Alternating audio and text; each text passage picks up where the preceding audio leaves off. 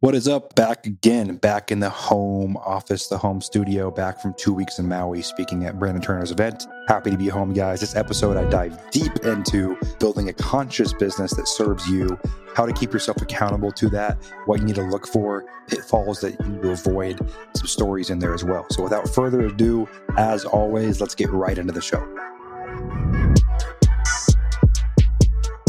People don't fail at real estate because they suck. They fail because there's too many ways to succeed. That's why I suggest you focus on the most important skill in all of real estate, which is finding deals. I'm Colbert Johnson, and in this podcast, I share the exact steps I've used to source 400 deals by age 24. This will allow you to do three things: control your deal flow, make unlimited income, and build your empire as an off-market operator. Today, you guys, we're talking about building a business that serves you. We all get into real estate investing and business kind of in a chaotic way, right? We jump into the game and we're just chasing that first check, that first deal, that next, paying our bills the next month, next milestone, the next this. And a lot of us kind of go through business very unconscious. And what I mean by that is we get into real estate and we start investing in real estate or flipping or wholesaling or any other kind of business, you guys. I've actually had a lot of people that have listened to the show and that I interact with that aren't in, necessarily in real estate, but just are trying to pull tactics from this, like remote employees, virtual assistants that can apply to any business model. But for you guys listening to this today, I'm just getting back from a couple weeks in Maui. And one of the things that hit me while I was out there is it's very clear who's consciously building a business and who's unconsciously building a business. And for years, I was unconsciously building a business, meaning I was showing up, waking up every single day, doing the exact same thing with only one goal in mind: make more money. And that is super important, you guys, but you got to understand, like, consciously in your business, what you're trying to achieve, what you want your business to look like, what you want your life to look like. And I think that so many of us, we get into business and for our whole lives, we create this atmosphere where our life serves our business and not the other way around, where our business serves our life. Because your business is meant to make money. You're meant to get paid from your business. You're meant to be able to travel when you want, as long as business is going well. And so many of us forever are caught in this loop. Like, I know realtors I've met that are 60, 70 years old still selling houses because they never sat down and consciously said, what am I building? Where is it going? And what does this look like? And those are the three questions I want to help you answer in this show: is what you're building, where you're going, and what is your dream business that supports your life, not the other way around. What does that look like? For me, I can tell you now, like, a lot of the reason that my previous partnership didn't succeed is because finally, after years of kind of being unconscious in business, I consciously said, what do I want business to look like? What do I want my empire of companies to look like? What do I want my team to look like? What do I want my life to look like? My workflow, everything. And obviously, and the big thing here, guys, is you're going to go through days and periods and months and quarters where you're grinding 12, 14, 16 hours a day. This isn't a podcast saying don't work.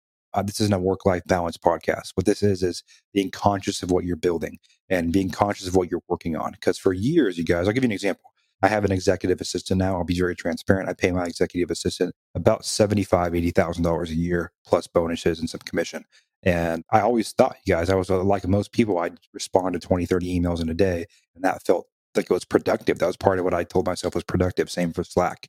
And now, you guys, I do not check Slack and I do not check email unless my executive assistant flags something and says, "Hey, Cole, you need to look at this. You have to look at this." Like today, for example, I'm recording this podcast at 4 p.m. in the afternoon, and I haven't looked at my email today. I've looked at Slack because some stuff got flagged for me, but I haven't looked at my email.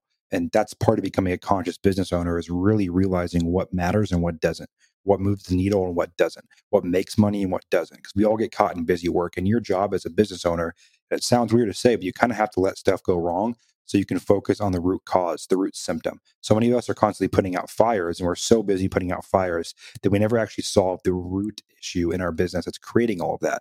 And a lot of that sometimes comes too from problems in your personal life coming over into your business. Because a lot of the problems you have in your business, you guys, you are the issue, right? You're getting emotional. You're changing strategy constantly. You're changing your business based on your personal situation. And a lot of that comes with being a conscious business owner. And so for me, over the past 2 weeks in Maui, again, going back to it, became very, very, very apparent who was consciously building a business and who wasn't. When you hear a guy on stage say, "I went from owning 0 units to 3,000 units in 5 years," they had a plan, right? They had a conscious plan of what was going to happen, and they continue to show up. So something I do now is I have triggers, right? I have this notes app on my phone where I write down all my goals, right? Not just short term, but long term, where I want to go, vacation homes I want to own. I want my family to look like, everything. And every time I have triggers, every time I get in the car and I get to my destination before I get out of the car, I'm looking at that, reminding myself over and over and over again, keeping in my conscious mind what I'm working towards. Extremely powerful, because a lot of us, we don't do that. We just get in the day-to-day rhythm of responding to emails and checking Slack messages and going to lunches. We stop doing stuff that actually moves the needle forward. So I think the first thing that builds a business that serves you is building a schedule that serves you. And so my schedule now that serves me is 6 or 7 a.m. I'm up and I'm working for 3 or 4 hours. No interactions, no Slack, no email, no phone. I'm working on one thing that I chose the night before that has to get done, and I'm giving that all my other attention. Okay, that's my first work block, 6 or 7 a.m. to about 10, 11 a.m. At that time in the morning, I'll take my first break. I'll go on a long walk with my dog, my wife. If I'm at the office, obviously it'll be a different flow there. We'll just walk myself. And about noon, I'll come back to my desk.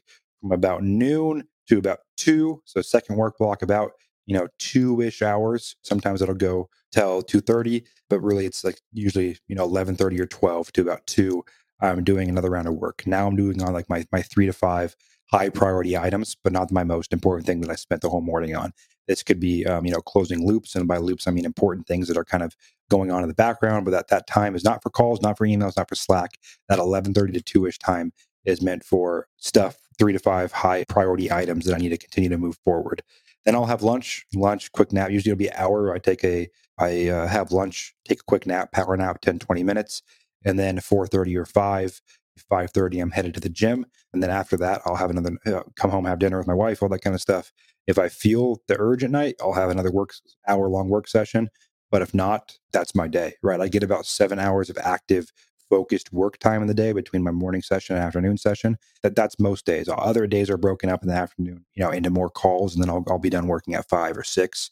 But for the most part, my day is again 6 a.m. to call it 10 a.m. just a focused work block. 10 to 11, I'll take a break, kind of a brain refresher, right? 11 to about 2, 1 p.m. ish will be that second work block of priorities loops. 1 to 2 p.m. will be kind of a lunch and a nap. And then the rest, 2 p.m. on, will be calls if I have calls that day, or that'll be more deep work or focus work, I like to call it, if I don't have calls that day. Now, like today is a Wednesday, right? So I don't have calls in the afternoon. I'm on Wednesdays. I have 1 or 2, but I try not to have them too heavy on Wednesday. So I would just have 3 focused work blocks. Another thing I'll say, you guys, is pay attention to your energy throughout the day. A lot of us take calls all day, but what I found for me, at least, building a schedule that serves my business, that allows my business to serve me, is in the mornings, I have a lot more brain juice to do focused creative work than in the afternoon. Right? I don't want to write content at night. I don't want to map out systems and processes at night. I don't want to go hire someone at night. At night, it's easy for me to do calls in the evenings. Between that 2 and 5 p.m., calls are easy. Right? I don't have to write anything. I don't have to think creatively. I sit there. I engage in conversation. That's fine. But the morning time, that 6 to 10 a.m. block, is really when I move the needle and build my empire on creative work and content, everything that comes with that. And then I batch tasks. It's like Friday's an all-day filming day. So I'll have my work session in the morning on Friday, but then I'm filming my podcasts, I'm filming my shorts, I'm filming my animations, I'm filming my YouTube videos. I'm doing all the filming stuff that I do on Fridays and batching that. Thursday is coaching days. So on Thursday, I have 2 community calls in the morning. Then I have 2 community coaching calls in the afternoon with some focused work block in between. But I batch all of my coaching calls onto Thursdays. Monday, Tuesday, Wednesday, deep work days. Thursday, deep work session, coaching. Then Friday, deep work session, filming and content. Saturday, I kind of do a 2 to 3 hour session in the morning where I'll kind of gather myself from the previous week, get all my ducks in the row. And then Sunday, nothing. Sunday night, I'll kind of plan out my next day and my week. But I do take almost a full day off on the weekend. So that's my workflow, you guys, and it supports me, right? And you want to track your energy, but for me, my energy, that's how it waxes and wanes. And again, to build a business that serves you, you have to build a schedule that serves you.